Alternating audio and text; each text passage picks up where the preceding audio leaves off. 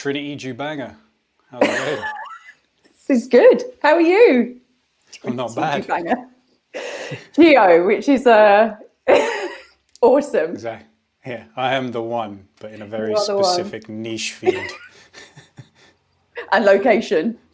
Yeah, at a particular time, at a particular environment, in a particular location, I'm the one. You are the one. Hence, but other than Geo. that, no. Geo. Yeah, exactly. So good.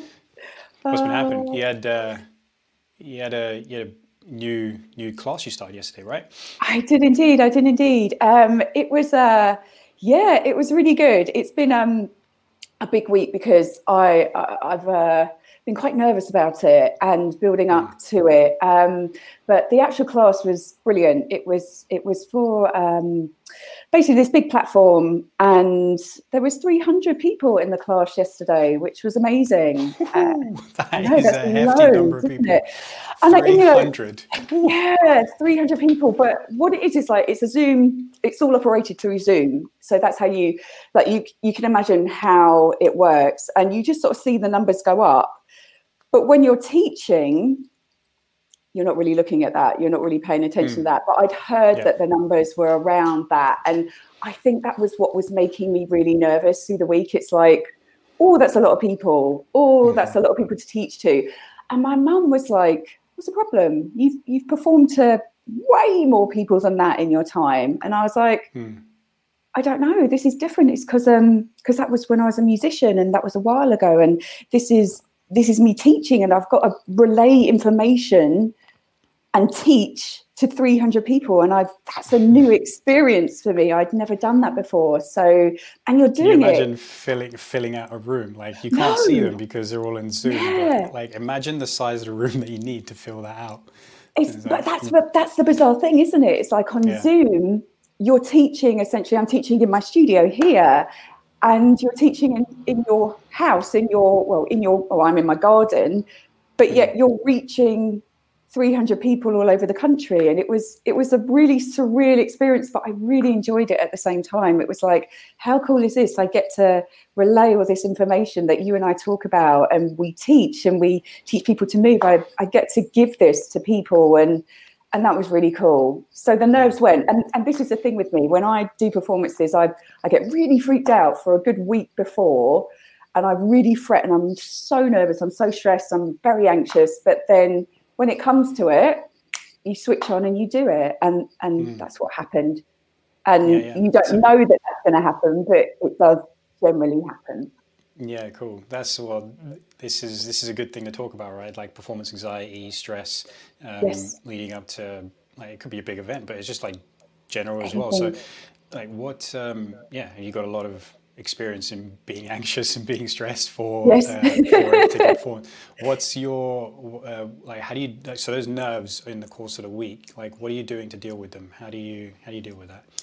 So I'll be honest with you, this week I wasn't dealing with it very well. I think because I wasn't really registering it this week. I just felt at the beginning of the week, I was very agitated. I was forgetting stuff. I was dropping the ball. Like I forgot to send out some emails. I forgot another thing. Like, for example, as well, silly thing, it's like I put some water on to boil some eggs. The water was boiling, but I hadn't put the eggs in. Do you know what I mean? So I was really preoccupied with thinking about this stuff. And I wasn't prepared, and then suddenly I realised, I was like, oh, okay, I'm a little bit anxious. I'm a lot anxious. I'm a lot stressed. Let's do some stuff around this. So what I tend to do, and what's really important from my days of being a musician, is it's preparation. It's being massively prepared for what you're about to do. Obviously, this is a little bit different because it's a class, but just writing out what you're going to teach in the class, so that you have an idea. So your brain, when you stand on stage, when you're doing something, and when I used to stand on stage, your brain goes to mush in a way. For the first few moments, you're like, and you don't know what, where, how, and where you're supposed to look and what you're supposed to do. And it's phenomenally nerve-wracking. So if you've practiced enough, if you've taken the time to know what you're doing, that's really important. But also putting yourself in this situation over and over again. So, for example, when I was doing the class on Saturday, I just came into my studio a few times, and actually rehearsed what I was going to start saying and how I was going to start the class and how it was going to go. So I do a lot of visualization around it. It's like I put myself in the position a lot of the time, but then I don't know if it's a weird thing, but I also toggle backwards and forwards between what I think they're seeing and what I'm seeing and what the audience is seeing and how they feel and what I'm seeing. So it's almost like I put myself in different positions and how some are going to feel. Like different positions in the room? No. Like, I suppose it's like I try and imagine, it sounds really weird, but I try and imagine someone's living room and what it looks like to see me in their screen. I mean, when I was doing it on stage, it would be like, what do I look like from this point in the audience? And it's almost like you try and expand your perspective of what you're trying to do so that it doesn't freak you out when you're doing it. You have almost like this, I'm trying to think of it like, it's like you're trying to create more vision within what you're seeing, so it doesn't make you really nervous. So I just kind of put myself in lots of people's positions so that I have like a collective vision, if you like. That's the only way I can try and explain it. Interesting. And it helps me because then when for example, yesterday when everyone started popping up on the screen and you can literally just see pages and pages. I'm sure everyone's used Zoom, but when you have lots of people come into a meeting, I mean, it literally starts going into pages and pages and pages and pages. I think I had about 7 or 8 pages of just people. Yeah. And it is weird because you're teaching them, you can see them doing everything. And it was a beautiful thing as well, I have to say. Just watching everyone take my direction and do stuff with it. It was a pretty cool thing. But yes, the stress and anxiety around it was, excuse me, it was big. But I think things I do is I just make sure I get quality sleep. And even though I wasn't sleeping that well this week, I just make sure that I go to bed at the same time. I do a relaxation, I do some breathing, and I just calm my system down as much as I can so that I am as prepared as I can be in that stressful moment. Yeah, cool. And then what's your relationship with anxiety? Like if anxiety was a person, how would you describe your relationship to it? It's that annoying person there in the background that you're like, not you again. Do you know? And I, as a musician, I have suffered horribly with panic attacks. And what's really interesting about them is they would start a few weeks before any big performance, and they would start around the rehearsal time. I'd start to feel very, very sick, very breathless. I couldn't get a full breath in. And so it would start around the rehearsals. But then what started to happen as well is that they also started to come on and things like when I was on a bus or when I was on a train. So then I started to get this association between having a panic attack and being on a train. And then so it started to come into maybe being a bit claustrophobic.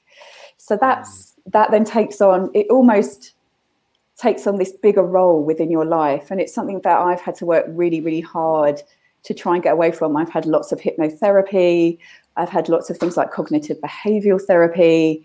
I've done loads of breath work. But one of the biggest things that I've done that's really helped with my anxiety is to learn how to breathe properly.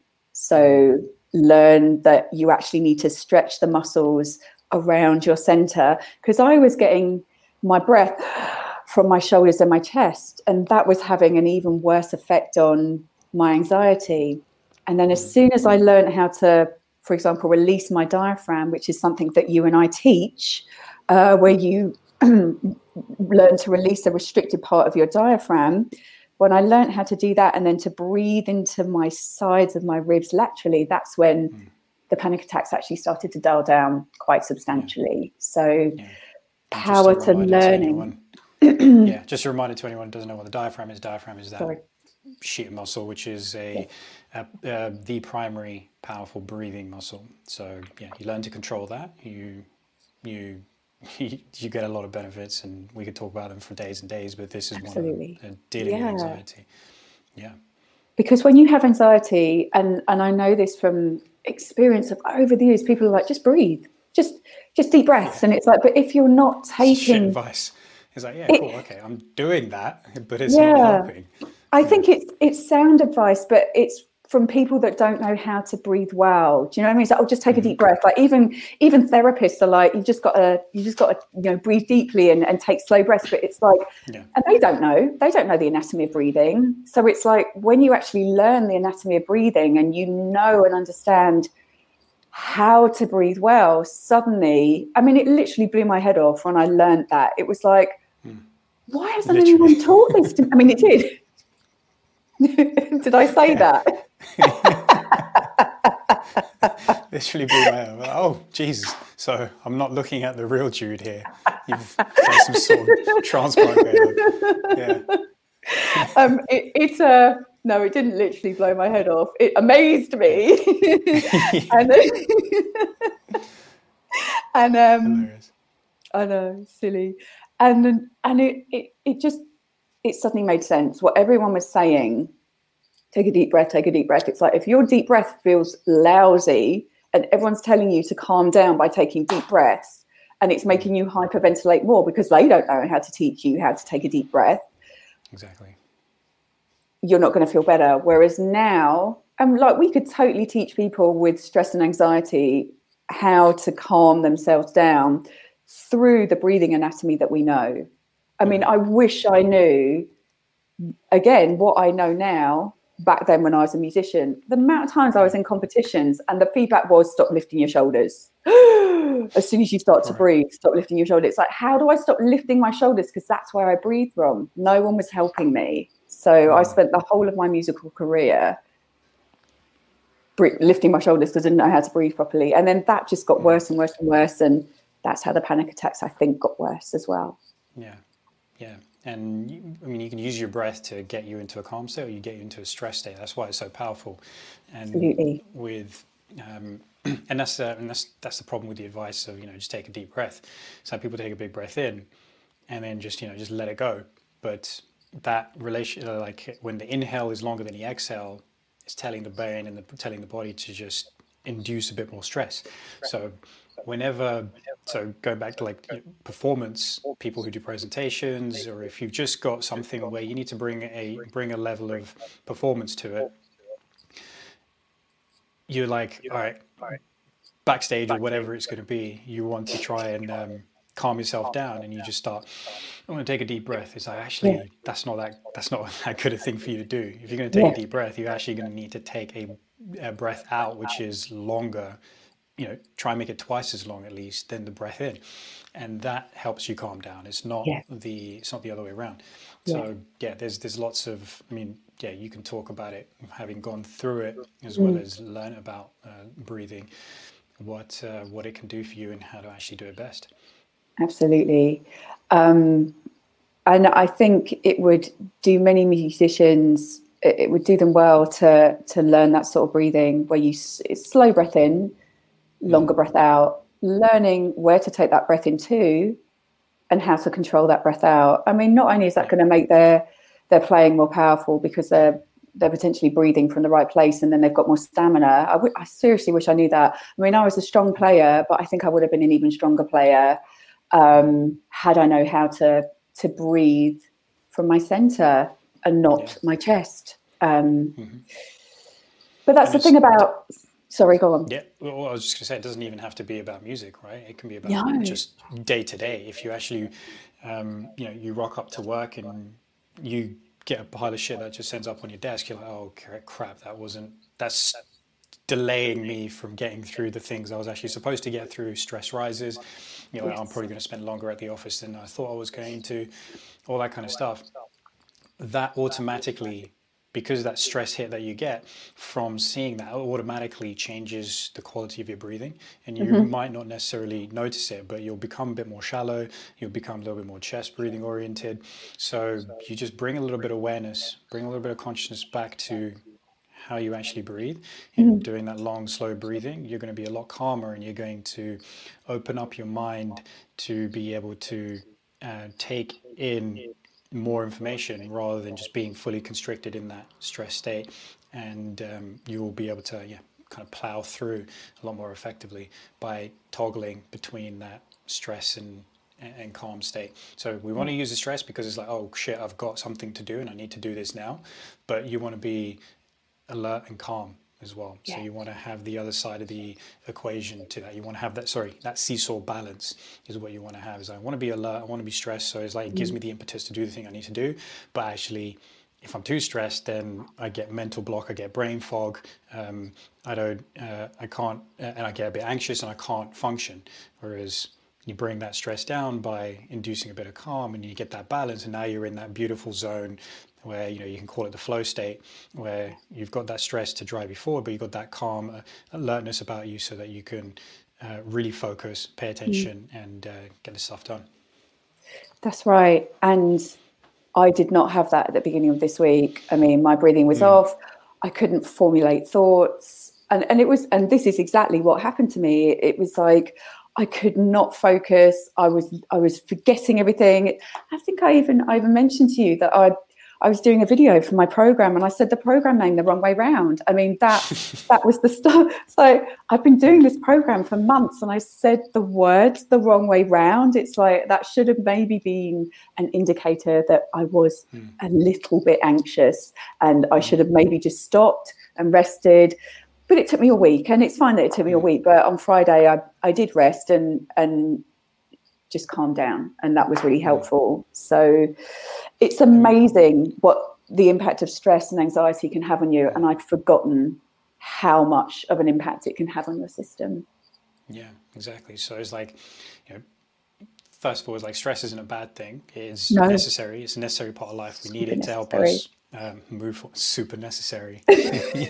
You said it. It's super necessary. I know. As I was saying it, I was like, he's totally going to pick up on that. So I said it quietly, but he still heard it. That's excellent. It made a comeback. Super necessary. It's made a comeback. Necessary.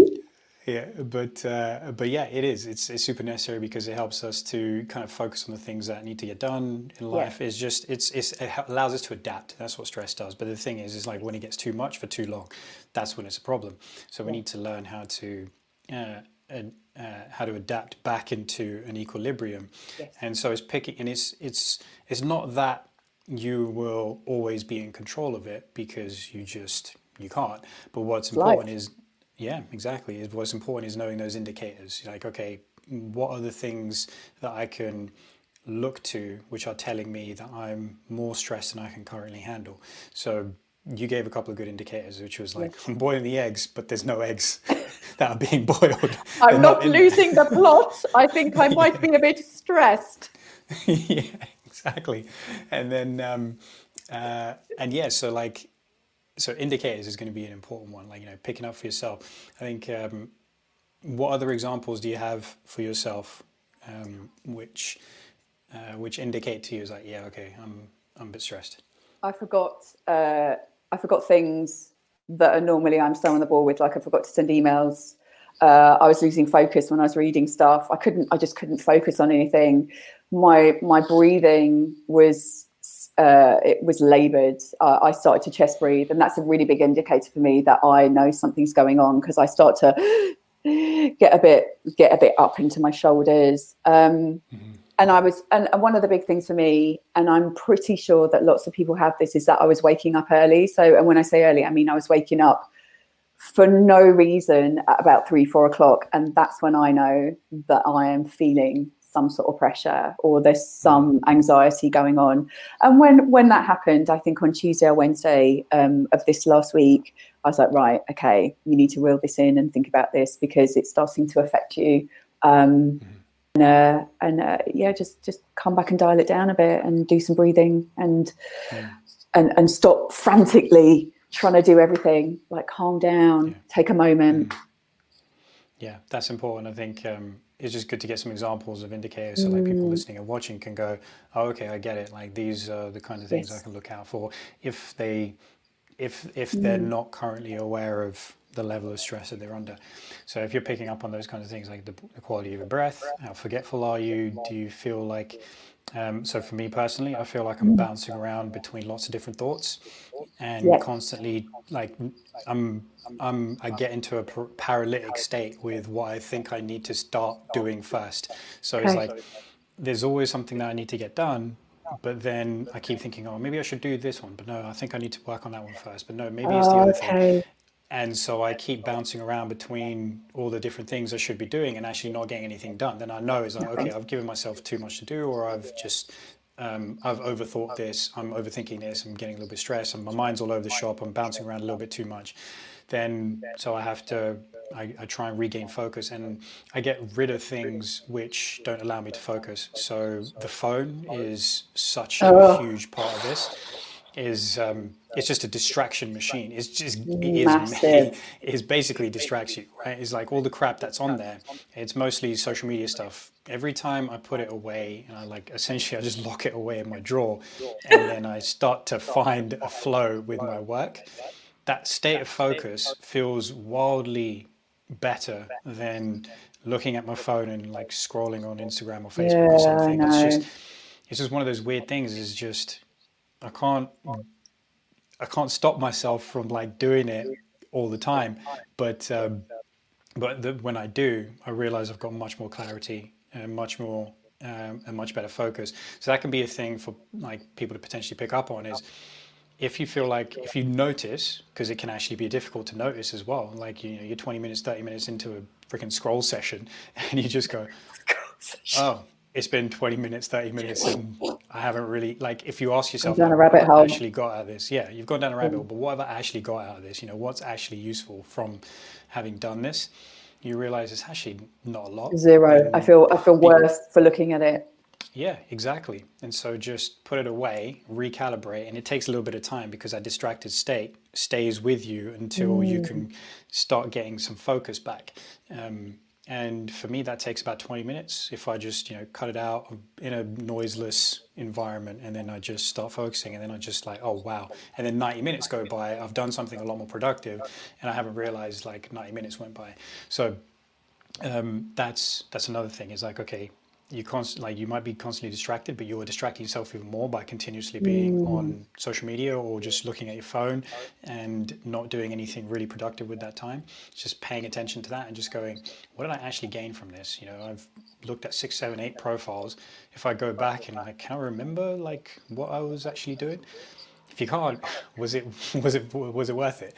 It's pretty much most of the time it's not. So that's another one. And so just like kind of feeling distracted, feeling like your thoughts are bouncing around a little bit, trying to think about doing several things all at once and then not actually doing anything at all. That can be a sign that, okay, you've just probably got a little bit too much on your plate, and foregoing doing the important things as well. Yes. I think is another one where you feel maybe a little bit overwhelmed by it. And you stop doing the things which actually anchor you to having a good quality day and you actually feeling better. So I talk about anchors a lot as well. It's just like anchoring activities or doing something which, if you've done that, no matter what else happens, you've had a better day than you would have if you hadn't done that. And so you're better off the next day because you've done that thing today. Yeah. And for me, is like definitely one thing is like some sort of movement.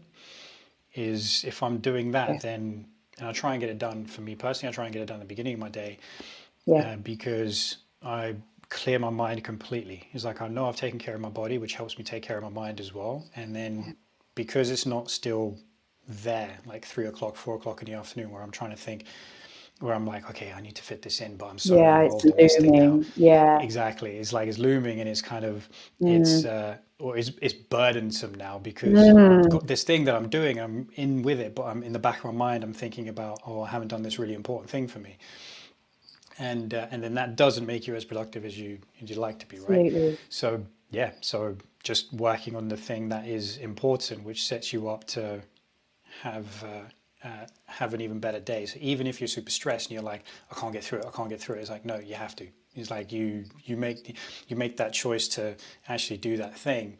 And once you've done it, you're like, oh, okay, I've done that, and that's an important thing that I've got through, and I've got more.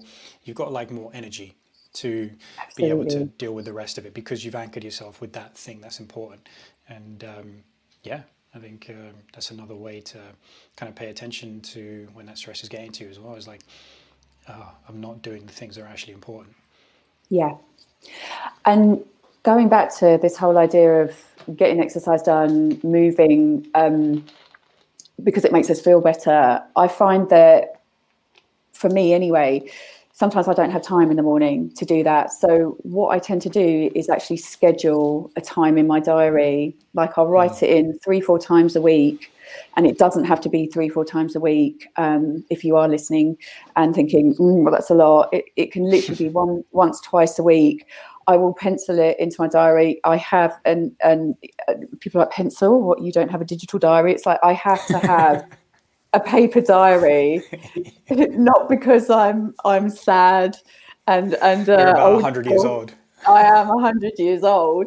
It's so that I can remember my week, and it's almost like it kind of embeds it into my brain. Well, you're onto something there as well, because there's a relationship between writing something by hand and memory. So which is why I do it. Yeah, it's not anything to do with tap and using your fingers and thumbs. It's the pen to paper. Yeah. And then I have my week in my mind's eye because I've written it down. So when I write down, I schedule in 11 a.m. on a Tuesday, I'm going to go for a run.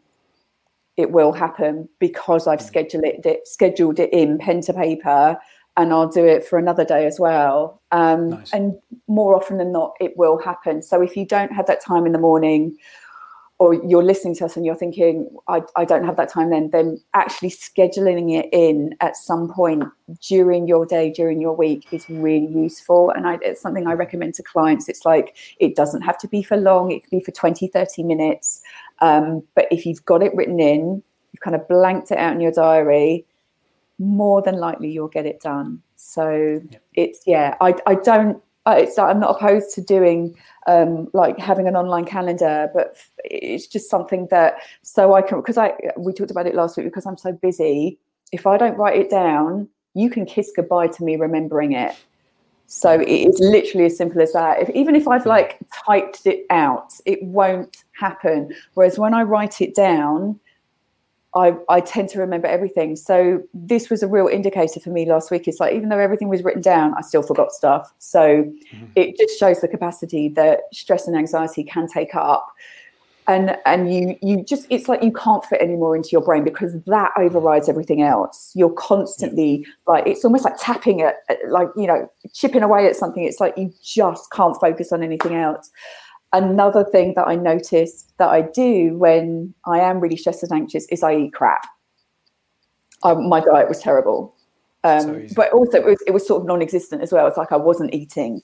So I'll either eat badly or I won't eat. It's like, and some people go the other way, and it's like, I think it's just, what are your, I can't think of the word, but what happens with you? It's like, I just will probably stop eating and kind of sit there in sort of freeze mode. And so and then I was like, oh, come on, just have some good quality nutrition. Stop just eating nothing. And you obviously feel better when you have that. Rather than mainlining coffee, have some water, and mean that to myself. And eat some good food. And it just calms everything down as well. Yeah. No, you said I think there's like 3 things that I want to go off on that as well. Sure. Like, when you're talking about like scheduling in as well, like it doesn't have to be long, 20, 30 minutes. It's like, it can even be 5 minutes. It can even be just start, just get into the habit of doing it. And just start. Write it. Because exactly, write it down and just start. If you're stressed out by thinking we're ever got 20 minutes, and it's like, okay, well, bring it down to 10. Bring it down to 5, whatever. It doesn't even matter, because with breathing drills, for example, you can do them real time. It's not like you have to go into a quiet room and just sit there and do that. And you have to be away from other people, like kind of going to the gym, where you have to get your kit ready, and then you have to go somewhere, and then you have to go and then train at that place and get shot. No, it's like with taking care of yourself to help you manage any stressful situation.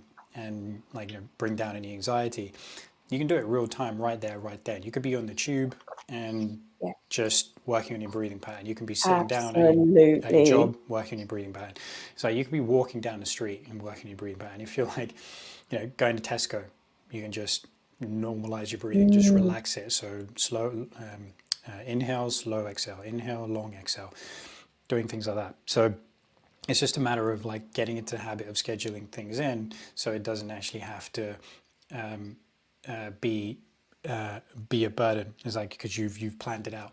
Then the second thing off the back of that is generally shit happens, and then you start to think, oh no, maybe I need to take that out of my diary and I need to focus on something else.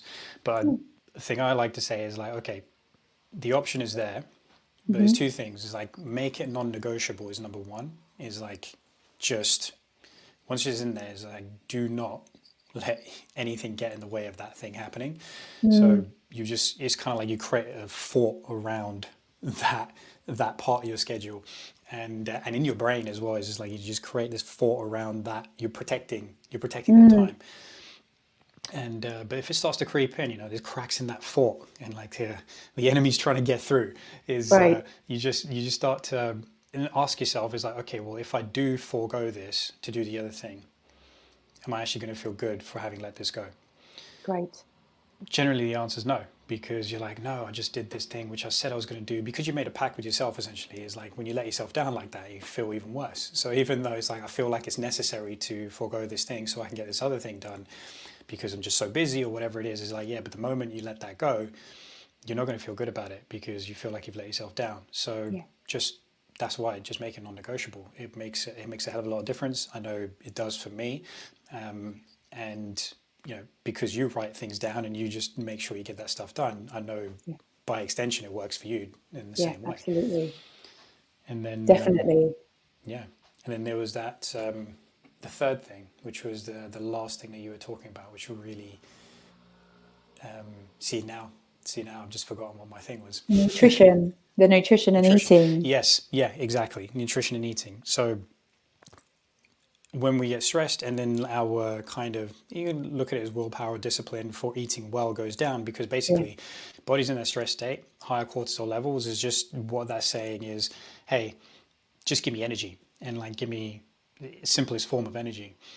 And now in our world, because everything's so freaking convenient, we can like, the simplest form of energy is basically salty, fatty, sugary foods, and we end up chowing down on those, right?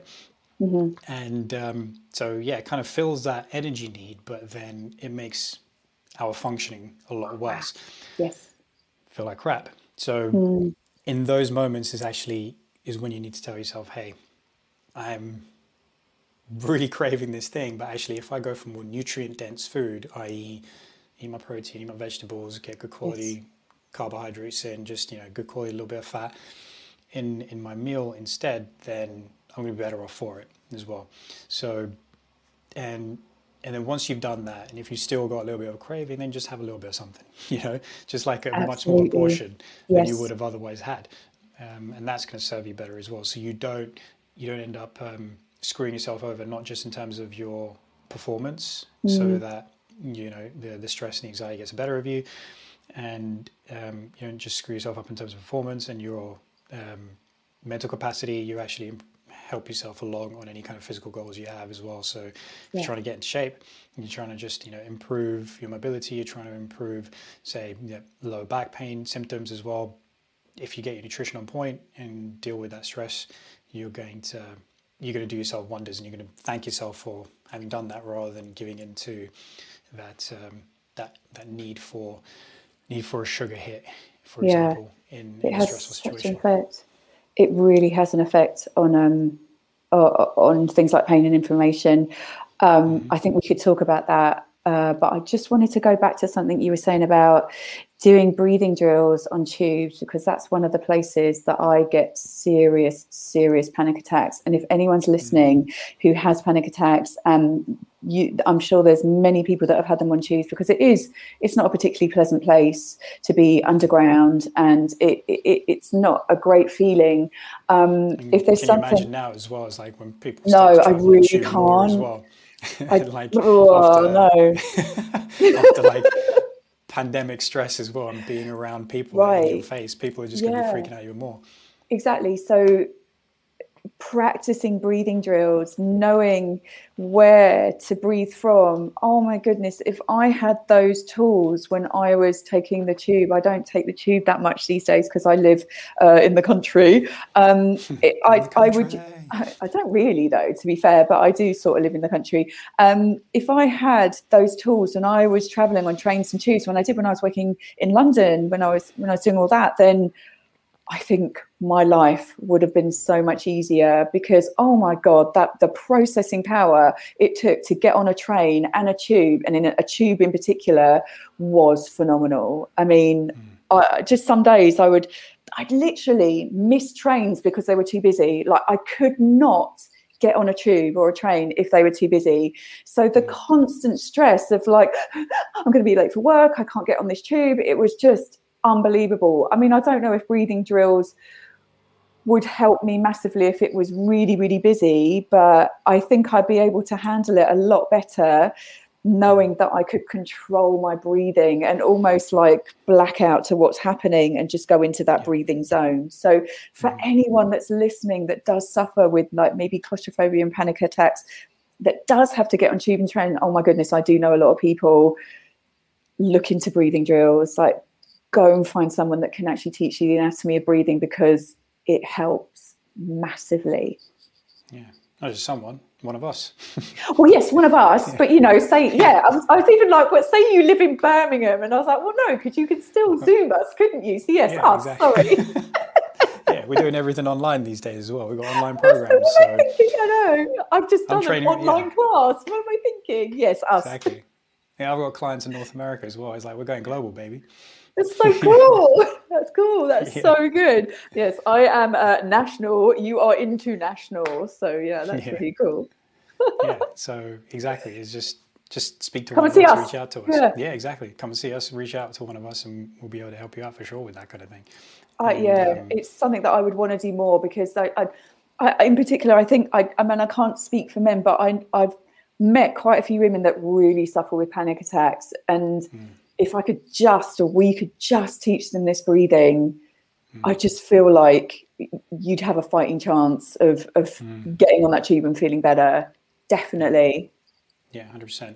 And another interesting thing about anxiety and stress as well is like the relationship to it. This is why I asked you that question earlier on. What is your relationship with anxiety? Because the way we view it helps shape our ability to not just respond to it, but to manage it. All right. So if it's that, so yours is like, oh, it's just that annoying friend who just shows up once in a while. But if it was somebody who's like, oh, I can't, no, this person cannot be here. I don't want anxiety here. Get out of here. Resisting it completely. That resistance that you build up to it leads to greater anxiety, right? So you got anxiety, and you got anxiety about the anxiety. It just gets meta as well, and that's a big problem. Whereas, especially high performers, and then like there's like studies done on people who like taking exams and stuff like that. The ones who essentially feel like the anxiety is there, and they're like, oh no, my anxiety is here. I'm going to feel worse. My performance is going to suck. This is it. They perform worse on examinations than these like student examinations in like college, I think. Examinations than the ones who are like, oh, I've got anxiety. That probably means I care about the result. Okay, this is just telling me that something's going to, it's going to be a little bit stressful, but it's a helpful indicator that just means that something is important to me. That's one way of looking at it, and those people invariably perform better on their examinations as well. And then you got like pro athletes and stuff like that, the ones who learn to deal with their nerves, and the ones who essentially deal with it where they have a positive relationship with anxiety. It's like, oh, okay, it's here again. I'm gonna use it to fuel my performance. So ones who have that kind of relationship with it, they end up doing a lot better than people who don't, who try and resist anxiety a lot more. So if you're in that place where you're like, oh shit, it's coming on, I can't deal with this, I don't want this. Instead, you kind of let your guard down about it and just let it come in, and you just realize yeah, it's not the thing that is bad as you it potentially is not as bad as you think it is.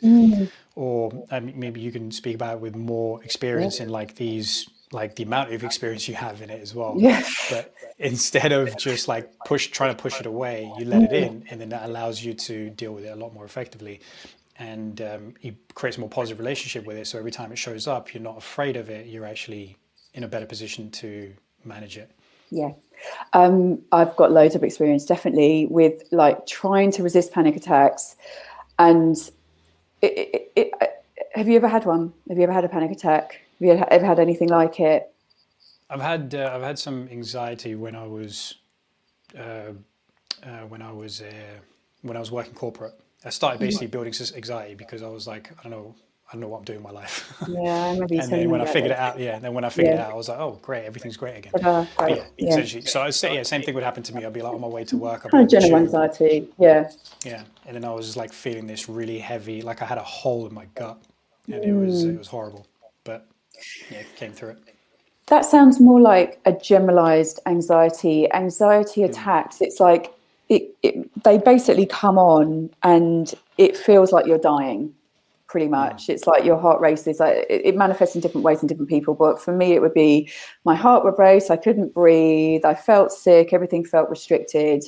And it would often come on when I was enclosed or trapped. And what was really interesting is that over time, it would start to come in things like when I was working in the music industry and things like meetings where I couldn't get out. So it started to become quite restrictive. And I would fight it. And actually, it got so bad at one point that I went to the doctors and they prescribed beta blockers, which are heart stabilizers for people, generally for people that have high blood pressure. But many, many musicians I know have been put on beta blockers, and I got put on them as well. And it's not a pleasant experience, and it does nothing. It just literally makes you feel numb, but you're still panicking. So it is a really, really unpleasant experience. And I always used to try and fight it. No, it's not happening.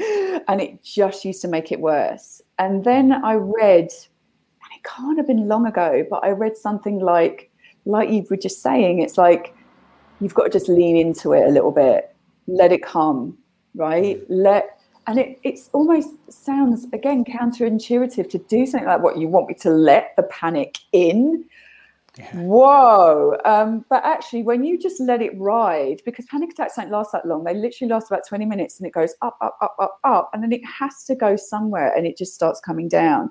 And someone's asked me, they're like, what do you think is going to happen? What's the worst that's going to happen? You're healthy. You're not going to have a heart attack. You're going to pass out. And it's like, okay, yeah, that's not too bad, I suppose. I mean, I don't want to pass out, but it's like, that is the worst thing that's going to happen when you have a panic attack. But it's almost like, when you almost like lean into these feelings and let them just wash over you, like they are stressful, they aren't pleasant, but it almost like it stops that slow climb up and it kind of goes, and then you're done. So it almost stops that prolonged experience of having a panic attack.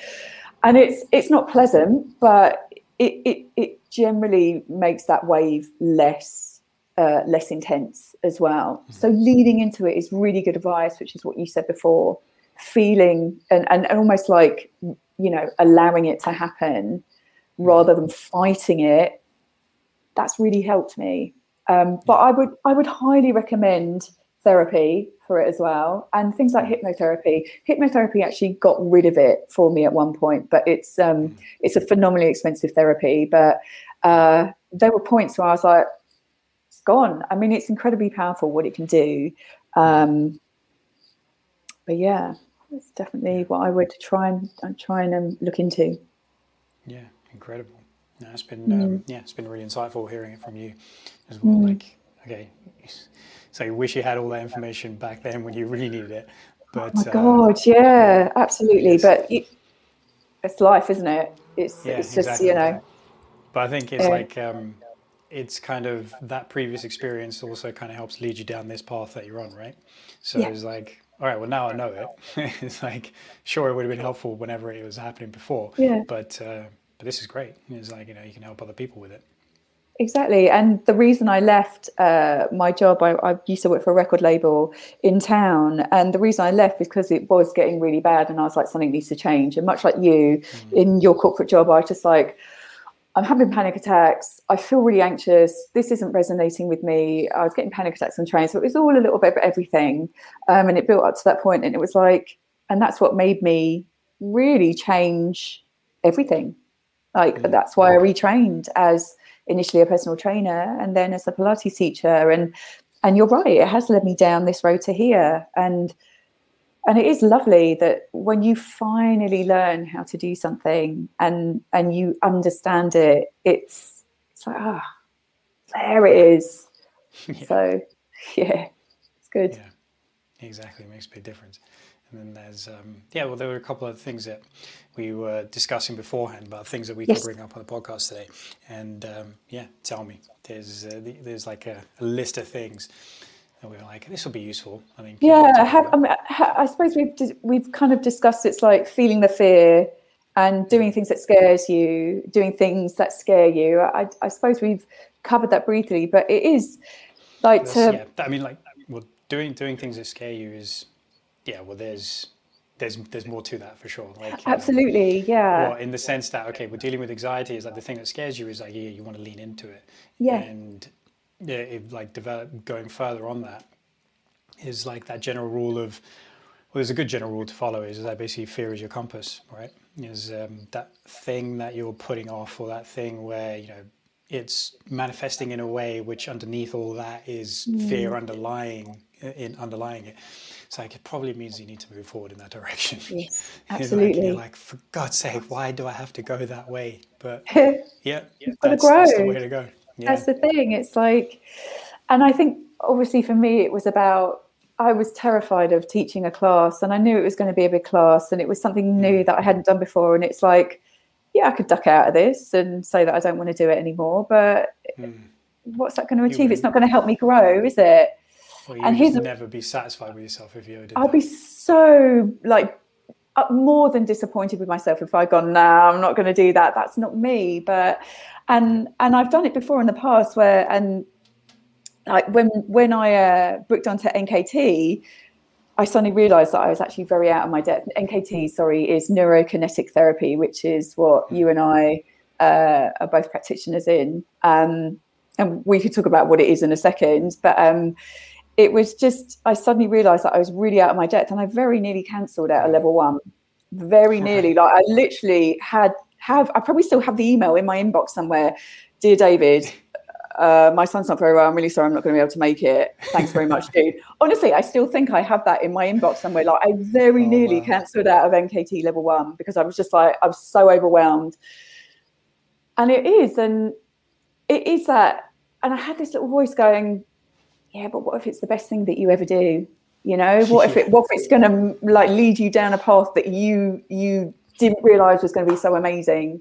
And it was that little voice, even though I was terrified and I knew that I was going to sit in a room with so many people that had so much more knowledge than me. And I knew it as soon as I sat in the room, I was like, I am the stupidest person here, but I'm going to get through this. It was true. I knew nothing. So that's really interesting as well, is like you feel really down about being the stupidest person in the room, but that line of like, if you're the smartest person in the room, you're in the wrong room. So so it's like, it's good that you felt and maybe were the stupidest person. I probably was, to be fair. And I knew I was, because I remember Kathy Dooley, who is the lecturer at NKT and also in Immaculate Dissection, the anatomy courses I've done. She just opened her mouth and said a bunch of words that I didn't understand. And I was literally at the back of the room with my phone Googling what IAO was, which is internal abdominal oblique. And I couldn't find it. And I was like, shit. And but then I learned it. And it was literally the best thing that I'd ever done. And it led me on so many different paths. But it is interesting that I led me right here. Absolutely. And I was so close to being that scared that I wasn't going to do it. And it is just like, do the thing that scares you, because you just don't know. Even if you fuck up, you just don't know where it's going to lead you, right? Yeah, exactly. Yeah, it's like, because essentially, we ended up meeting through NKT as well. So, right. It's like, yeah, so then, this wouldn't be happening if that groundwork never got laid with this you making the moment decision won't in the be first here. place to do it. Absolutely. It's just Exactly. nuts. So it's just, so you just realize like all the potential things, all the things you would have missed out on, which is pretty wild. It's that's hilarious. I remember like my experience of it was like, I think I was following it on like NKT on social media for a little while, and then I came along and then did my thing of just like plotting myself in the front row of the class. And I didn't do that. yeah. And I was like, teach me, just put it all over me.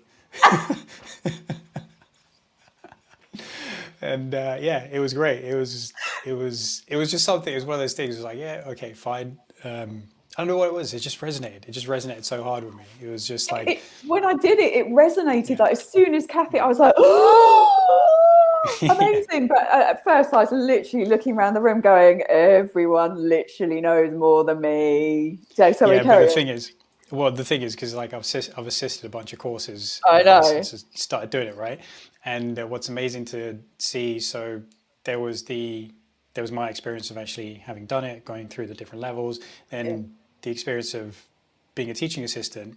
And that's fun because now you get to observe the room and see where people are at. And you got like 25, 30 people in a room, and like, some are, everybody's like kind of hyped to be there in a way. I mean, well, unless you met me, and then you would have met me. No. Well, no. Well, exactly. Well, there's people who like no, I'm on a caveat because it's like obviously there's different kinds of groups of people, but there's the ones who are like, oh, I'm really excited. This is gonna be amazing because I've read some amazing stuff about what NKT can do.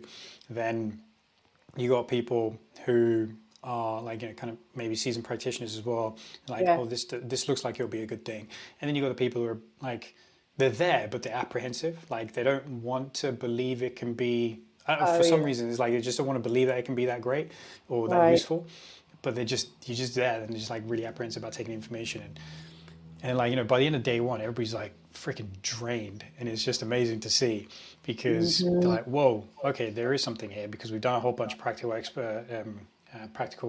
sessions on each other and worked out, okay, well, this is this. And then so people start getting excited about it, but then also get a bit frazzled because they're like, well, this is completely different to what I've done before. Yeah. And then by the end of day two, you're just looking around and there's these faces are like, oh, I need to go out to the big wild world and do this now. Oh my God, this is terrifying. And it's quite amazing to see that turnaround. How people respond to it.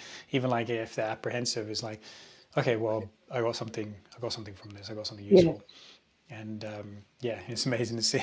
It's just amazing to see it from the other side of the room. Like, I bet it is. Being an assistant.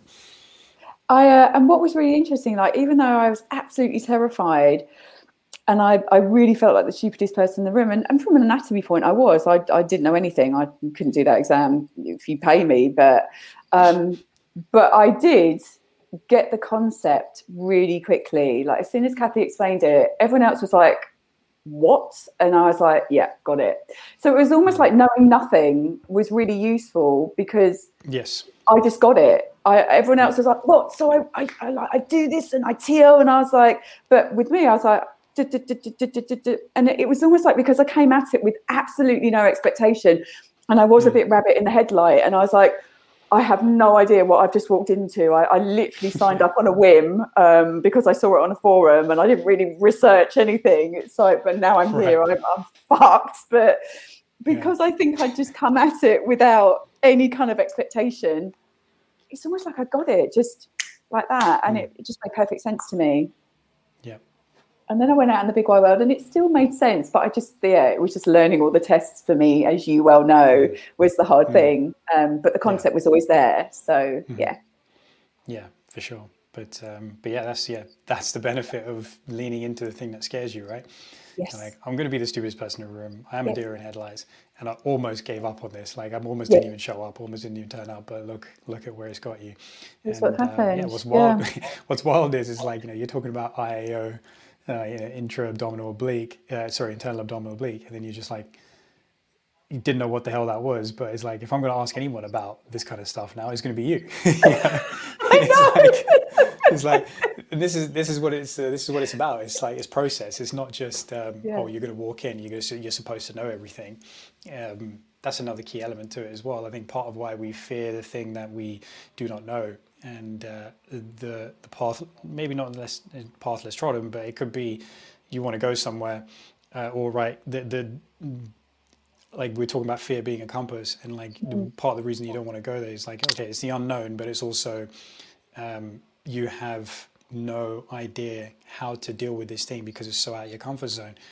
But that's also the point, right? Because everything's a process. You never just, like what we mentioned last time, like in Matrix, where Trinity gets the information downloaded into her brain on how to fly the helicopter, and then she can do it there and then. It's like, that's never how it's going to ever work. It's always the process and what you gain from doing that process, and that arguably is more important than the place you reach out of it, and at the end of the day anyway, because by doing that, like, you kind of basically showed yourself that it doesn't matter if I don't know anything.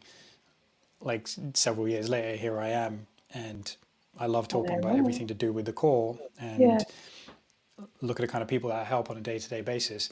It's that process is what we've got to break it down into. Is just like, let's just take that first step and then go from there.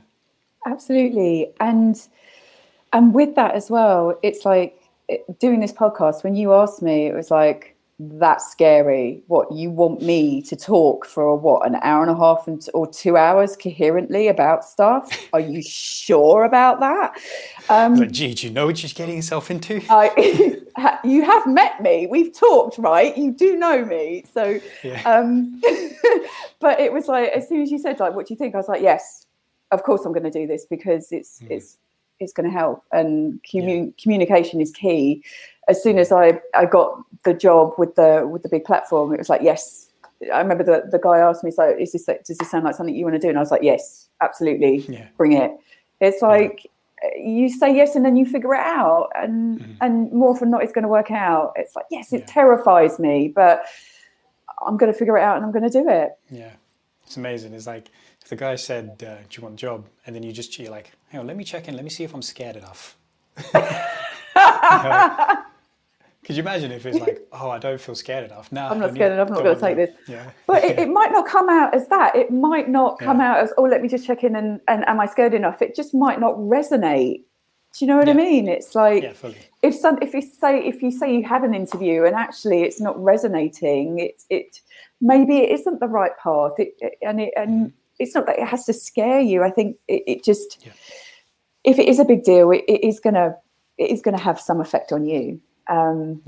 Exactly. It's like, because there's a bunch of things, like, they can always check the boxes. You know, you tick the boxes and you're like, okay, I've got this list of 10 things, and it's amazing for all those things. But then you really check in with yourself and you're like, but there's something here which doesn't quite add up to, like, the check boxes don't matter, basically. And so you're umming and ahhing over a decision, trying to be super logical about it, but then really this is where intuition is quite helpful. Is, all right, what does my intuition tell me? You really check in with that, and then you go, oh, right, that thing actually isn't for me. So even though it looks great on paper, can't do it. It's not be the right call. Whereas, go on. I was going to say, like, just on the intuition thing, it was like, when I was thinking about this job that I've now got, it was almost like, I'm going to send that email and they're going to get back to me and it's going to happen. It was almost like I'd kind of tracked it in my mind that I knew it was going to happen. It's like, I didn't know that you were going to ask me about the podcast at all. But with that in particular, it was like, shall I send that email? Yeah, send that email, because something's going to happen with that. And it's almost like, when you get that feeling that you know that something's going to happen and it's going to be good for you, and this is the right thing to do, like with NKT, like with the job that I have now. You just get that feeling, and it's big, it's scary, but it's sometimes leading me to say, it's like, sometimes you've just got to ask the question. You've got to put yourself out there, and you've got to ask, haven't you? Even if it's a no, it doesn't matter. And I truly, because then and then you can go along a different path. So if I hadn't have done NKT and I'd sat in my little world, I actually wouldn't be in the position I am in now, which is far better, right? It's far better. Like, in my life in general, I wouldn't be where I am now had I not gone down the NKT route. So it's like, do the things that scare you, because they may be the best thing that you ever do. Yeah, generally are. You got better stories to tell when you do things that scare you than if you don't. And if you play it safe, we would not be talking now had I not done NKT and played it safe. So yeah. Yeah, exactly. It's a big one. And there was something else that you brought up, which was several things that you brought up, which would be useful to talk about. So tell me, where do you want to go next instead of? No, what were you going to bring up? Tell me. Well, there were quite a few. It was like like one of the things you're talking about was like, what's your motivation, what's your why? Right. Yes. And then there was what drives you? There you go. Yeah. Like what drives you? Yeah, and then there was your one of your clients was talking about kind of always feeling like you should be doing more. Should be doing more. Should be doing more. Yeah. Yeah, that'd be interesting to explore. Why don't we go there? It was such an interesting conversation because it was like I should do more. It's like this is a busy woman, right? What was the context there? Like what was the so it's like I should be doing more movement, and it was like, okay, tell me why. Why do you think you should be doing? Well, because I didn't do that extra walk that I should have done, and it's like, yeah, but you do this with me once a week, and you did something else, and you have a really busy job, and you don't stop moving, and you don't stop moving. So why is it that you think that you should be doing more? It's like I have it all the time. If I don't do enough movement, or if I've done 3 runs a week and a weight session, sometimes I'm like, I should do a HIIT as well. Should, right? Yeah. And it's like, I think even if we're doing enough, we always feel like we should do more. And it's like, why?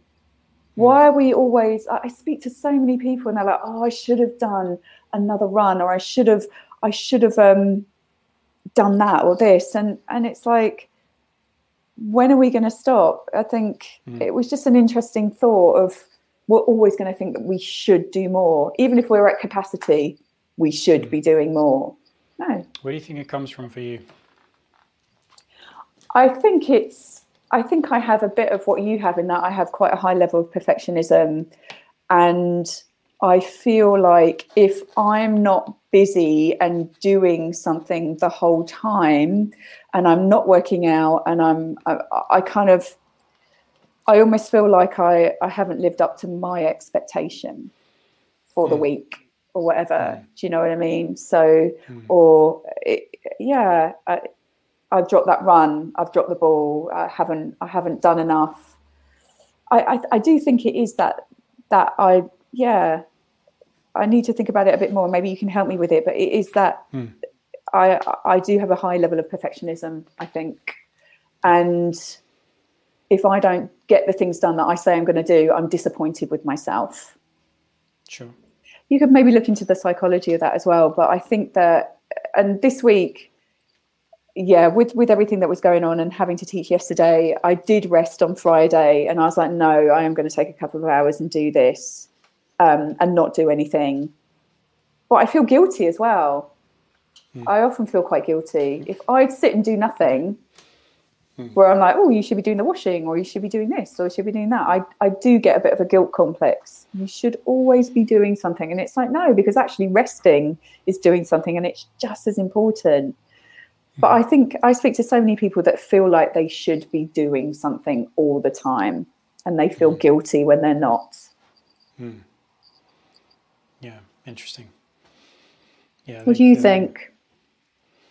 Yeah, it's one of those where I guess we're going to explore a little bit now as well, because it's not, I've not like had any detailed thoughts about it. So it'll be interesting to just kind of spew let it go. See what comes out. Yeah. And all right, so you're talking about like this perfectionism element, and so then if you haven't done the things you said you're going to do, you're going to feel disappointed, and then you feel guilty if you're not doing the like other things. If you're basically if I'm sitting on my ass, I feel guilty.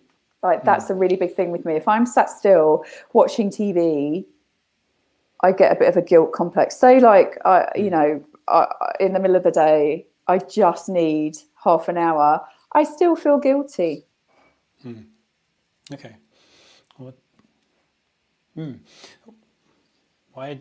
Yeah. Why do you think you have to feel guilty? If it's like, if it's kind of like, if you've put it in that category of things I need to do, and it's like resting is part of that thing, why does it still have to feel like it's guilty? It's such a good question. I don't know. I feel maybe it's because I always feel like I should be doing something proactive and productive. Like there's almost like a panic. For example, with my program, if I'm not doing something on my program every day, I have a little panic. And it's like, why are you panicking? It's not like you've got an end date, but it is almost like maybe it's linked to it's just got to get out so that it starts doing something and generating something. I don't know, there's almost like there's a bit of a panic and anxiety behind it that I should be doing this so that it does something and so I generate something.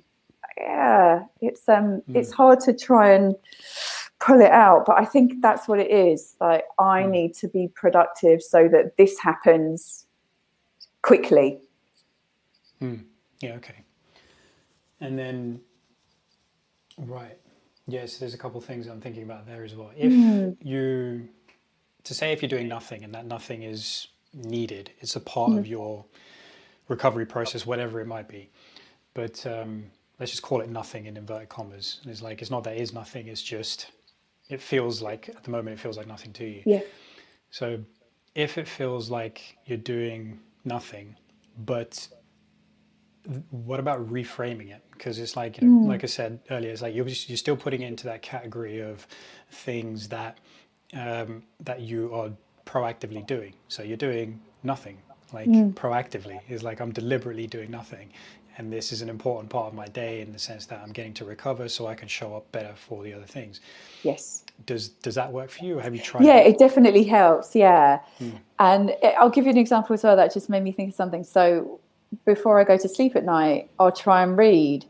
But recently I've really struggled with reading some of the books that we like to read just because it almost feels a bit too much. Like it's like I don't have the brain capacity to read something scientific. So I've ended up just watching Netflix and then I feel guilty because I'm not reading. Do you know what I mean? So it is, but I know that I need to do that because otherwise there's just too much going on right now. So I have to have that time, but I feel guilty because I'm not reading one. Do you know? So it's that kind of thing. Yeah. So this is what's interesting about that is like, okay, well you've tried to do the reading and make it work. Yeah. But you're just hitting a wall. And so you're like, you know what, I can't do this. I'm going to switch away. I'm going to switch off. So what's interesting is like you still tried, and it's not like if you ask yourself the questions like I've tried, could I have tried harder? And the answer is no. Then you switch off and do Netflix. Is like, can you still feel guilty about that? Should you still feel guilty about that? No, you shouldn't. I think it is actually, just... No, should is always the wrong thing. We were talking about that earlier. Should, right? Should. Yeah. It's like, no, that's just the wrong thing. But it's, so what I mean is like, okay, well, now that you've gone through that process of okay, I'm going to try and read this thing. It's actually pretty heavy right now. My brain's not handling it. I've tried. I'm actually not getting through it. I've given myself adequate time to do this. Still not making it work. Fine, forget it. Just drop it. It's too much right now. And tomorrow it'll probably be okay. I'll probably be able to handle it. But right now I can't. And so I'm just going to switch off and do Netflix. So then that question is can that appease the guilt? Can that just like wipe it away? I think it does. I think it's something that's quite ingrained within me. Like we're not just talking about the last few years. It's been something that I've had since childhood that I should always be busy and being conscientious and doing stuff. So I think it's kind of learning that that's okay and remembering that that's okay to take downtime and that you don't have to be studying at every single moment of every single day or doing something productive towards your career and your goals. So it is just about bringing it back and going, it is okay. And I'd never, if I was talking to a client, I'd be like, you're super hard on yourself. And it's like, I'm very hard on myself. And it's like, I would never talk to my son or a friend all my clients the way I talk to myself, and I'm very tough on myself, and I think that it is really important to maybe flip that a bit and be a bit more gentle with myself, and that's something that I'm learning to do, but it's I find it quite hard. Just like anything, it's a process, right? Like you just iteratively get better at it, little by little, and that's it. I had something the other day as well. It was just like I just had something occur, and I didn't like it. Actually, basically stretched me beyond my current capacity to handle things, and which basically that's just another way of saying I went to territory that I hadn't been to before, and I didn't quite know how to handle it. And then I was just like, "You fucking dickhead! Wow, that's really interesting." Yeah. So I was like, "How'd you not figure that out?" It's like you should know how to handle this thing. And then I started actually laughing at myself. It's like you just become aware of what you're actually doing, and it's like, oh, that's a part of me that still exists, because like I do, like, you know me, like people who know me, like my clients, everyone is like, you just like essentially is like Mr. Growth mindset, but I'm coming from a place where for years as a kid, for whatever reason, I just had like a really fixed mindset. So I'm still really contending with that, where it's been a challenge for me to feel stupid. It's been a challenge for me to not be smart, it's like, or not be considered smart, or the things like that. And so if something happens where I feel like, what I feel like is kind of irrelevant, because it's like, where did the situation push me to? It pushed me to somewhere which is beyond my current capabilities of handling it. But now that I've been there and I've basically pushed my boundary out a little bit further in terms of the things I can handle, and next time it happens, I'm going to be much better at dealing with it. But when it happened, there was a part of me which was like, I just should have known how to fucking handle this. Like, why couldn't I handle this? I should know how to deal with this. Got angry with yourself. I just got proper angry with myself. I was like, so fucking pissed off. And it was, but then, I just realized what was going on. I was like, oh, that's the part of me that wants everything. Like, I should know how to handle things. I should know this, I should know that, but I don't, and I got to be okay with it. And so it was pretty, like, so I started laughing at myself, which is amazing, because like 1 second I'm angry, and then I realize I'm being angry, and I just start laughing. And that's that's an important thing to do. You just pull yourself out of the slumber, and you just realize what's actually happening.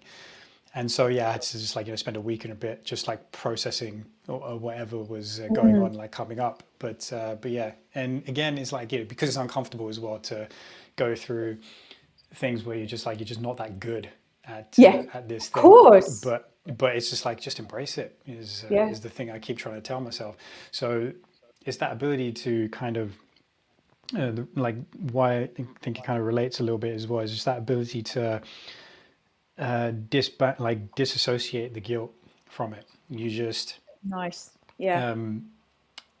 what you're doing is like, okay, in the example that you gave, what it made me think is like, okay, if I can be reasonable with myself for a moment and just say, I've tried reading this thing, and I've given it a bit of time, and I'm going back over pages, I'm not understanding the words that are on the pages right now. Okay, I've put some time into it, and I can reasonably ask myself, is like, have I given everything that I've got? The answer is yes. All right, fuck it. It doesn't matter now. Essentially, it's that idea of, I gave it the best shot and it didn't work out. and when you do that, you can just be completely at ease and completely peace with however something went. It's just like what I've realized with myself is, if I'm doing things and if I've given it my best shot and it hasn't quite worked out, I feel totally fine with that. That's exactly actually how I feel. Like, genuinely, that's very cool. Yeah, it's like I gave it my best shot and it didn't work out. That's cool. That's actually okay. If I have a doubt about did I give it my best shot, then that's when I start eating myself up about it a little bit. I'm like, oh, why didn't I do that? Why did I not be honest with myself and give the best effort? Because that's the bit that eats me up the most. Is just like not getting to the truth, not getting to the bottom of it. And so if I'm not getting to the truth of it, if I'm not getting to the bottom of it, it just eats me up. And that's the bit that I regret, and that's the bit that I hate, and then start to eat myself up about it. But hey, it's like when you can honestly say that, zero guilt attached. It's like you're just very stoic about the whole thing. It's like everything, you're very philosophical about the whole thing. It's just like, it's okay. You don't have to you don't have to feel like you should have done this or you should have done Yeah. that. It's just Should. it's yeah. It's you don't have to associate any guilt with it. You don't have to feel shameful. Whatever it is, it's just hey, it's in these kinds of scenarios. Yeah, I've tried. I'm giving it my best shot. It didn't work out. So fine. I'll just leave it for another day. So I have a question for you within that. Do you apply that in your training? Everything that you just said. So, you know, like when we're, I don't know, it could be just a workout, or it's when when we're doing wrestling or whatever. Do you come out of training sessions sometimes where you're like, oh, I could have done better? Or are you generally quite happy with your performance? No, there's been so many days. Like, this is where grappling is so it reveals a lot about me to me, right? Right. This is a big reason. This is a big reason why I do it. So it's funny because what's interesting is like my flatmate, he just does it because he just really enjoys it. He's like it's an activity that he enjoys, and and whereas of course I enjoy it as well, but it's just there's that aspect of it where it's just revealing a lot about me to myself as well. So it's a very kind of it's a very philosophical, life affirming kind of thing that I do, because I associate I get a lot of life lessons out of it, right? Yeah. So I mean, that's just kind of, I guess that's how I'm wired a little bit as well. It's like I just find meaning in certain things as well. But I think, I mean, the truth about grappling is like that is what it does. Is it will it's the most simplified training ground for learning life lessons, as my flatmate likes to put it. I like and that. It's it's a beautiful way to put it. And so I've had plenty of sessions where I've come out of that just being like, that was fucking awful. That was shit. Why? Like, you were shit. Why weren't you proactive enough? Why weren't you proactive enough? And that's what I realized. So several things I realized about it is like, I've got quite an agreeable personality. So one of the things I'm working on is actually being more disagreeable. Oh, really? Because I have an agreeable personality as well, and I find it so hard. Carry on. Exactly. So it's like, so you'll know where I'm coming from with that, and just because it doesn't serve you well. It's like, there's agreeable because you can be liked or you're likable, but then it gets to a point where you just end up getting yourself walked all over. Yes. And that's not great. And it's not to say that I've ever got to that point, but I just realized is like, again, building awareness, if I was being agreeable and then I started checking in with myself, I was like, you were just agreeable for the sake of being agreeable. Like, you're just like, you don't want to offend anyone. You don't want to upset anyone. Don't want any conflict. Yeah, don't want any conflict. Exactly. And then what is grappling? It's fucking conflict, right? Really is. So that's basically is me trying, I'm using grappling as a way to become a bit more disagreeable, because the thing you got to do is you literally got to impose yourself on another person, otherwise you're going to get fucked up yourself. So I use it to build that side of me. And then, so what I'll realize is on the days where I've gone, that was just shit. I was super passive. I wasn't being proactive. That's the thing that bothers me, is I'm being passive when I'm trying to work on not being passive. I'm trying to work on being more proactive, and I'm trying to impose myself a little bit more and gain the confidence to impose myself more and more and more. And so when I've done that, like, my performance could be the same as when I was passive, but I would walk away from the training session being like, I did great. I was so much better because I was working. You put yourself in there, right? Yeah, I put myself in there. But the thing is, because I put myself out there, because I was more proactive, I was way better than when I'm being passive anyway. Because if you're just passive, I'm just like accepting what's coming my way. Whereas if I'm being proactive, I'm actually like trying to work my way through a situation more effectively. And then that always feels better than just inviting trouble onto you, right? Inviting the heat onto you. And just then thinking, all right, I'll come out of it. Oh, if this person does this, and then I'm going to do that. And then it's like, no, that's more reactive. It's not responsive. You're not on the front foot. You're always on the back foot. So that is when I've come away from sessions, if I'm being passive and I'm like, okay, that was shit. But if I was proactive, even if I didn't do that well, but because I was trying things, I would feel so much better coming out of a training session.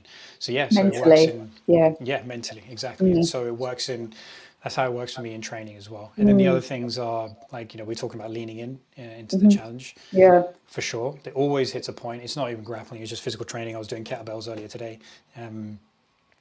smashing through a kettlebell circuit. And then it gets hard. So that's the bit where you want it. That's where you say, okay, I'm just going to finish now. And then as soon as I start saying that to myself, the other side kicks in and I just say, no, lean into the challenge. And then I get that extra bit of what's your word? Is that what it is? Lean in. Lean in is one, and strong is another. Nice. So I just use those because long-term goal is always be strong, and then lean in is do the hard thing, lean into the hard thing, and accept that challenge. So so that's another thing. And then also sometimes with training, you probably remember that feeling a little bit more, especially being new, and especially as a woman as well. You walk into a grappling class and you're like, everybody's bigger than me and I don't know what the fuck I'm doing and I'm going to get trashed. This is pretty scary, right? But you go in, you do it, and you're like, oh my God, I'm so much better off for having done that and just showing up. Yeah. It's funny though. I've spent a lot of time in martial art gyms, I guess, over the years, and don't get me wrong, it's whenever you walk into somewhere new, it is scary because everyone knows everyone. Firstly, it is a community, it is a family, and you've got to walk in and interact with people that know each other quite well. So there's that. And even though I knew you, it was still really nerve-wracking walking into wrestling because I'd never done anything like it in my life. But at the same time, and this is where I suppose experience and putting yourself into that environment comes in. It's because I've had that experience of, for example, walking into a Thai boxing gym in Thailand, which is a whole different experience. It's almost like you apply those experiences to the experience you are applying at the moment, you are at hand. So it wasn't as scary as maybe someone that had never walked into a gym would maybe feel, because I'm used to, here we go again. I know this. I've been here before. This is not my first rodeo. I've been in martial arts gyms where everyone knows everyone, and you come up as a new person and you don't know anyone, and generally everyone's lovely. But I like that fear. That fear I love, and learning something new and trying to figure it out and getting it wrong. And something you said earlier made me think about how you were like, no, my session, I know I've done a good session when I've just gone for it and leaned into it. But sometimes I think for me, when I'm learning, I, as a person, need to step back and just let it almost happen to me so that next time I can come in and do what you do. Do you know what I mean? So sometimes I'm almost like, to learn the ropes, I have to get put through my paces and I have to just let stuff happen to me and sit back a little bit so that I can then kind of bring the aggression. And my phrase when I'm trying to do something is just let it go. I have to be able to let it go. Like, stop being so wound up. Stop overthinking. It's just let it go. And generally when I let it go, I can flow. So let it go, flow. Let it go, flow. So yeah, I kind of toggle between sitting back and letting things happen to me in training, and then coming forward and letting it go. So I feel like that's important for me as a person, whereas I feel like for you, maybe you don't feel like you've had a good session if you've just let it happen to you, right? Yeah, basically. If I've not felt like I've been proactive. Yeah. And just applying my thing, even if I'm going by against somebody who's like 10 times better than me, at least I've tried something. It's like, they're going to handle me, they're going to manhandle me, they're going to ragdoll me, whatever. It doesn't matter. At least I've tried my bit. Yes. Yeah. And I'll always try, but I think sometimes I like to be a bystander to try and understand. Like I think, and you and I are quite different like that. I remember you in study sessions and stuff at NKT, you'll put yourself in there and try and learn that way, whereas I don't learn like that. I almost have to stand back and just kind of observe the situation and kind of feel safe and comfortable, and then I'll put myself into it. So I think it's different learning styles as well, isn't it? That it's how you try and understand a situation, I think, as well. Okay, interesting. So it's just basically first idea of I need to feel safe and comfortable, and then throw yourself in. Yeah. So with sparring in wrestling, it's like at first I was just, okay, you do whatever it is that you're doing to me and I'll try and react to that. And then once I've understood and I've got a bit of muscle memory around what we're doing, then I'm going to go in and I am going to try and win. So I don't know if that's a bad way of looking at it, but it is, I'm going to try and get you down. So, but it's when I understand and I feel safe and comfortable to do that, I think. Yeah. Okay. Yeah, cool. Yeah, it's interesting. It's interesting how people have different ways of approaching a similar situation as well. But like getting the same outcome from it as well. Because what were we talking about? I think what was interesting was with my flatmate, we were talking about like intrinsic and extrinsic motivation and like goals and stuff. And what was interesting is for me, like the long-term goal is going to be more intrinsically motivated. Like I need to have that intrinsic motivation to do the thing, and that's the thing that keeps me on the path. Is like, okay, it doesn't matter what the immediate result is. It's about what this means in 3 years, 5 years time, kind of thing, right? And so, for example, that's what strong means to me. Is like, it's not just about being strong now. It's about being strong in the future. It's like, okay, I don't have to be strong now, but it's about what is strong. Like, am I strong in 3 years and 5 years? And just keep keep doing the thing that gets me there. And it's like they're kind of intrinsically driven. And what was interesting is there was a flip. There was the other way around. It's like the thing to get them started needs to be intrinsically driven. But then if there's something long-term attached to it, that needs to be something extrinsic. Like there needs to be something external attached to it. It's like if it was like, okay, I'm going to start this career because I get a lot out of it. It's like, very intrinsically driven. But then in 5 years' time, it's got to get me, it's got to be making me £100,000 a year, whatever it is. Right. So then there's that external drive for it. And I thought that, that was interesting because, we're doing the same thing, is we're striving in the same way, but the way we view our outcome, our output, and our efforts is kind of flipped. Right. So which was really interesting. And again, it wasn't like so it was just cool to see. It's like, oh, your brain works differently in this to mine. And the thing is, there's a bit of a subjective thing there as well. It's not like because like we've talked about it personally as well. But just when you're on the road to a goal, like you have to subjectively introduce reward along the way, right? Intrinsically, yeah. Exactly. And it's a subjective thing. It's like you can reward, like if you're writing a book and you got 300 pages that you got to fill, and every time you write 500 words, you're like, okay, I got 500 words today. This is great. This is amazing. This is a reward, and you're going to reward yourself for it. Like intrinsically, you're just going to tell yourself you're doing a good job. Whereas if you don't do that, then it just makes the process laborious, and it makes it a lot more difficult that you'll even get to writing that book, right?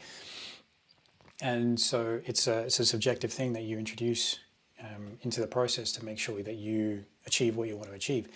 And so the way we viewed it was like the same process, the same outcome is like subjectively we viewed it in a different way, but it helped us to achieve the thing in the same way. But just it's like the outcome would have been perspectives, isn't it? Yeah. It's interesting. And it's like, so it's not necessarily, okay, there's a right process, but it doesn't necessarily but how you view it is different, can be different. Yeah. And whatever helps you essentially get there and achieve it. Absolutely. I think everyone's going to be different as well. Everyone's going to be driven by different things. And this kind of takes us on to what drives you, doesn't it? For me, a lot of my drive comes from things like necessity. It's like I have to do certain things because I need this, and this. But then in the bigger picture, things that drive me is that I want to get a message out there, and I want to teach and give the knowledge I have to people so that they can then have that knowledge and take it elsewhere.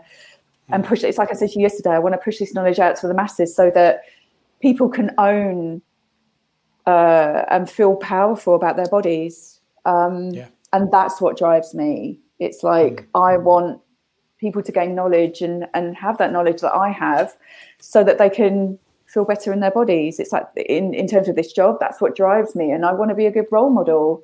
It's like one of the reasons, like everyone's like, oh wow, you know, your diet's so good and you're so good at exercise. It's like I like to set an example, you know, whether we like it or not, we're public figures in some way or another. And I don't think I would be doing anyone a good deal or myself justice if I was not looking after my body. So I feel like it's important that I'm a good role model to anyone that I teach or people that know me or family or my child. Just that's an important thing for me. So that's what drives me as well, to be the best that I can be. So it's a lot of different things. And I guess that's what motivates me. It's like, yeah, I could stay at being a Pilates teacher and I could teach and be fully booked, and that's great. But what about this? And what about if we could get that message there? And what about if we could reach more people? And it's, I don't want to be famous or anything like that. I have zero interest in that. But if I can get that message out, great. That's really what I'm interested in. Yeah, 100%. And what was it internally for you? Like, okay, so there's I want to be a good role model, but also what about for yourself? I think, so internally, it's just knowing that I've learned the things that I've wanted to learn, and that I've, or for example, physically, that I'm the strongest that I could be. It's like I always enjoy pushing myself so that I can be the best version of myself.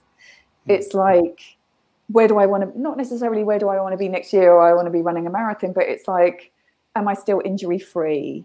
Am I the best I can be in terms of my body weight and my strength and to keep me injury free and, you know, prolong my life essentially. So that's, I guess, my intrinsic motivation. But it's just that I'm doing myself justice in that I am learning more and I'm not staying static and stagnant. I think that's really important for me, that I continually learn so that I inspire myself. Otherwise it just gets boring, I think, doesn't it? It's like if you're teaching the same thing, and this is always my worry. It's my worry with yesterday. I was teaching lots of people. It's like, is this good enough? Have I taught well enough so that these people understand the message that I'm trying to convey? Is there something I could be doing better? So I got online yesterday and I was like, is there anything else that I could maybe give as an addition to help these people understand what I'm trying to put across? So I will always try and do more. Yeah. I don't know. Oh God, here we go. But in I suppose maybe healthy or not healthy, it's like I always want to make sure that I'm doing a good job. Yeah, that's it. And I think that's there's damn it, I kind of blanked, but it was just like there was a lot there. Sorry, but it's beautiful. It's beautiful because it's it's like the learning thing, the doing yourself justice, and essentially this is what this podcast is about, right? It's like, you know, how do you go about fulfilling your potential? Yeah. And if you're not doing that, then you're not doing yourself justice. If you're not aiming to do that, if you're not on that path to do that, it's like, and that can be in any way that you want, because everybody I think there's a lot of misconceptions around. It's like, you know, go for your potential, and it's like you always aim high, and it's like, yeah, but what is that for you? I'm not talking about where's being your benchmark? Exactly. It's like, I'm not talking about like, you know, be the Rock or something. You know, don't be that person, or like whoever, like, I don't know, is like as so insularly dedicated to something like an Olympic athlete might be, or whatever. It's like, it doesn't have to be at the level. It's like, what is it for you? What is it for you where you're like, I am on that path to my potential? Because the thing is like, you just never, I'd say it's one of the certainties of life. I don't think you're ever going to be happy if you're not aiming for your potential. No, exactly. And you're not going to, fulfilled is the right word, because actually trying to aim for your potential is going to be you're not always going to be happy doing it, because you're like, oh, for fuck's sake, I've got to do things that are really But that's hard. the strain and the struggle, and that's what makes you appreciate it at the end as well, I think. There is no end, but you know what I mean. So yeah, exactly. It's never an end. It's like, exactly. It's like, yeah, it's just ends when you die. And like, when you're about to die, I was like, yeah, I did everything I could. Yeah, I'm pretty cool with it. That's it. Take me now. I'm good. Yeah, I can go now. We're good. Yeah, exactly. Rather than, oh, shit, I did. God damn it, I didn't do that. I would rather have regrets about the things that I did do than the things that I didn't do, right? It's that, isn't it? Yeah, what drives you? What drives you? What's your motivation? Just, I just love learning. That's a big thing for me. I think I love learning about what it is to be a human being, and what it is, the human condition. And it's one of those things that we will never get to the bottom of, because it's like, we're studying ourselves essentially, and it's going to change as people study more, right? Yeah, and it's I just love that. I love it, and the more I delve into it, the more I got to a stage. That's when I basically decided to become a personal trainer. Is like a mate of mine asked me a good question when I was thinking about switching over. He was like, "So you're basically thinking you can teach other people to exercise?" And I was like, "Oh yeah, it's teaching, isn't it?" Didn't like at the time when you were just like making a decision to realize that this is what I'm actually getting myself into. And then obviously it turns out to be, at least the way I view it, is a hell of a lot more than just exercising and teaching people how to exercise. It's teaching people how to live a healthy, fulfilling life, essentially.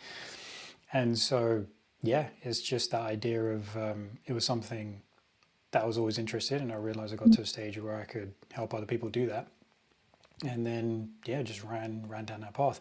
And so for me, it's like learning about that kind of stuff. I just have a voracious appetite for it. So that's what drives me, is just I want to keep learning it, and crucially just apply that thing that I learned, because when it's not applied knowledge, it's just dormant, and then it dies and it fades. Yeah. And this is what one of the things I love about the job that we do, is that I could literally read about something, and then a few days later my clients ask me a question about it. I'm like, oh yeah, I was just like, I love the way that happens as well. Just doesn't it always happen? Pretty much like every time. Like, oh yeah, this is perfect. And then just like kind of breaking your own limits, and like breaking past limitations that you have, and it's essentially like we will place it on ourselves is the issue. And so I like essentially trying to achieve my potential and aiming for that, and helping other people do the same. Amazing. And just breaking through limits. So I think the biggest driver is just really loving learning, and then being able to help other people with that information. And that's a beautiful thing. It really is. Yeah. And it's not just information, it's transformation. Is I use that information to transform, because information is useless. Like I said, it's not applied knowledge. Yeah. So it transforms you, and it transforms the people that you teach as well, and everyone around you. Exactly. And then what you said about fame is just interesting to me as well. As you're like, I would never want to be famous. So I'm curious about why that is, because fame is just something. It's a curious thing. But, I'm wondering why. It may have to be. I'll give you a little bit of it, but I don't. Where do I start? So my brother always wanted to be famous, and he is a phenomenal musician, and I could never quite understand that, because what comes with fame is people think. Was that the first thing he wanted? It was like, I want to be famous before actually anything else, right? Yeah, I think, around the time that he started to know that he was actually a very good musician, he always wanted to be famous. And I could never understand that, because what comes with fame is that people think that they own you in a way, and that they have access to you. And I suppose it's the negativity around it as well. It's like, I don't know, I just don't want to be that well known that you can't walk down the street and crack on with your day. And it's like you're always performing, you're always on, and you're always having to base your life around the fact that it's like you're constantly on stage. And I would never ever want that. and you know, and I have it to not an extent. I'm not famous in any way, shape, or form, but when you are a public figure locally, like I'm a Pilates teacher that's well known in this area, I don't know. It's like you have to behave a certain way. Right. Not that I wouldn't anyway, but it's like you can't get angry. You can't have a down day. You can't have an off day. And I'm not saying that people know me, but there is a level of people do know who I am at certain points, because I used to teach in a local high street, and I used to teach quite a lot of people. And you'd walk down the high street and you'd see at least 5 of them. So you have to, it's like you've always got to be on. You've always got to be behaving. Not that I don't behave, but it's like you cannot have an off day. And there's other stuff around it, which, pardon? Wild child, yeah. And I don't know. And it's just the way the public perceive famous people as well. It's like everyone's got an opinion. And I would find that phenomenally hard. I mean, I'm hard on myself, let alone to have thousands of people be hard on me as well. Yeah. I don't think I could handle that. But yeah, that's why I'd find it phenomenally stressful. You? Yeah, it's a weird one. Fame is just weird to me. It is weird. It's like, it's that thing of, people feel like, people feel like they own you. And they are entitled to your time. Is like, yes. It's just one of those things that I think you can never fully understand. Is like, there's many things like that, but especially with fame, you could never fully understand it until you actually get it yourself. And then, like, I've had like little modicums of it every now and then. Have you? I just remember somebody who seen me do some stuff on Instagram once, and I just came across him, and I didn't know who this person was. And this was actually at a wrestling class, and they were like, I feel like I know you. I'm like, oh, cool. I mean, yeah, sure. I don't know you, but maybe, I don't know. He's like, who else do you know who has this handsome face? Exactly. He's like, really? He's like, that guy must be a really good looking guy. So he was like, I don't know, I can't place you. And then like half an hour later, that's not it. Yeah, exactly. That's like, he butters, bruv. No, buttis, not butters. Is it? It's different. Butt his face, right? It's not butter her face. Butter her face, butter face, butter his face. Do you not know what it actually means? What butters means? You're butters. Yeah. But do you know what it means? Do you know what the actual term is? Yeah, you're ugly. Yeah, but do you know how it like manifests? You know how? Oh, really? You're going to drop some etymology on me? Go on, hit me up. Can I say it on the podcast? Do we reckon? Of course. It's just, yeah. So like, butters is basically everything but her face. Right.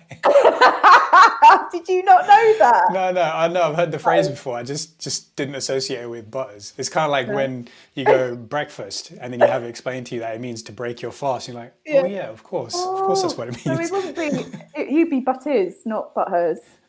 Oh, right. That's why you said that. I was like, what are you saying, Jude? What are you about? Yeah, that's why you'd be butters, not butters. Yeah, exactly.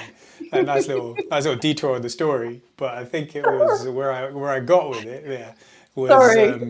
They were like, half an hour later, they just came back to me. It was like, oh yeah, no, you did this thing on Instagram, and I did one of the exercises that you were saying, and it was really cool. It really helped me out, and I was like, oh shit, this is so random.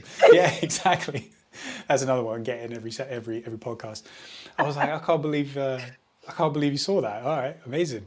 This is cool. It was great. And it was just really strange. It was like, somebody who knows you, but you don't know them. It's like they've seen you around, they've seen your face, and I was like, that is weird.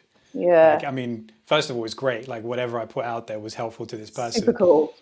But then it's like you're walking around and you don't know these people, but like if you were super famous, you're just walking around, but you can't trust who or what you're looking at because everybody thinks they know you, and you don't know anyone, and they're going to be looking at you in a certain way. And you're like, oh, why are they looking at me like they know me? Oh, because they do know me, but I don't know them. How fucking weird is that? It's so weird. Yeah, that would exactly. be so strange. And then, just stuff like that. Just stuff like that is weird. The shit that comes with it. Yeah, I guess like people feeling entitled to you. In a way, it's like you invite that into your life as well, because if what you do relies on you being famous, then people make you, essentially. I mean, everybody is made by people. There's no getting away from that. We are made by people. You know, we have clients, and so we only exist in the line of work that we do because we have people buying into us. So on that scale, you've got millions of people buying into you, and so you've got this duty in a way to appease that and appease them, and how do you balance that? You know, that's the crazy thing. Like, what's the balancing act that you got to pull off there? And yeah, it's wild. It's wild. There's just so many things about it which are just crazy and wild, and it's like, yeah, to that extent, difficult. I know. No thanks. Yeah. Exactly. That's good. All right, should we call it there? I think we shall. Had a solid discussion there about some definitely. Things.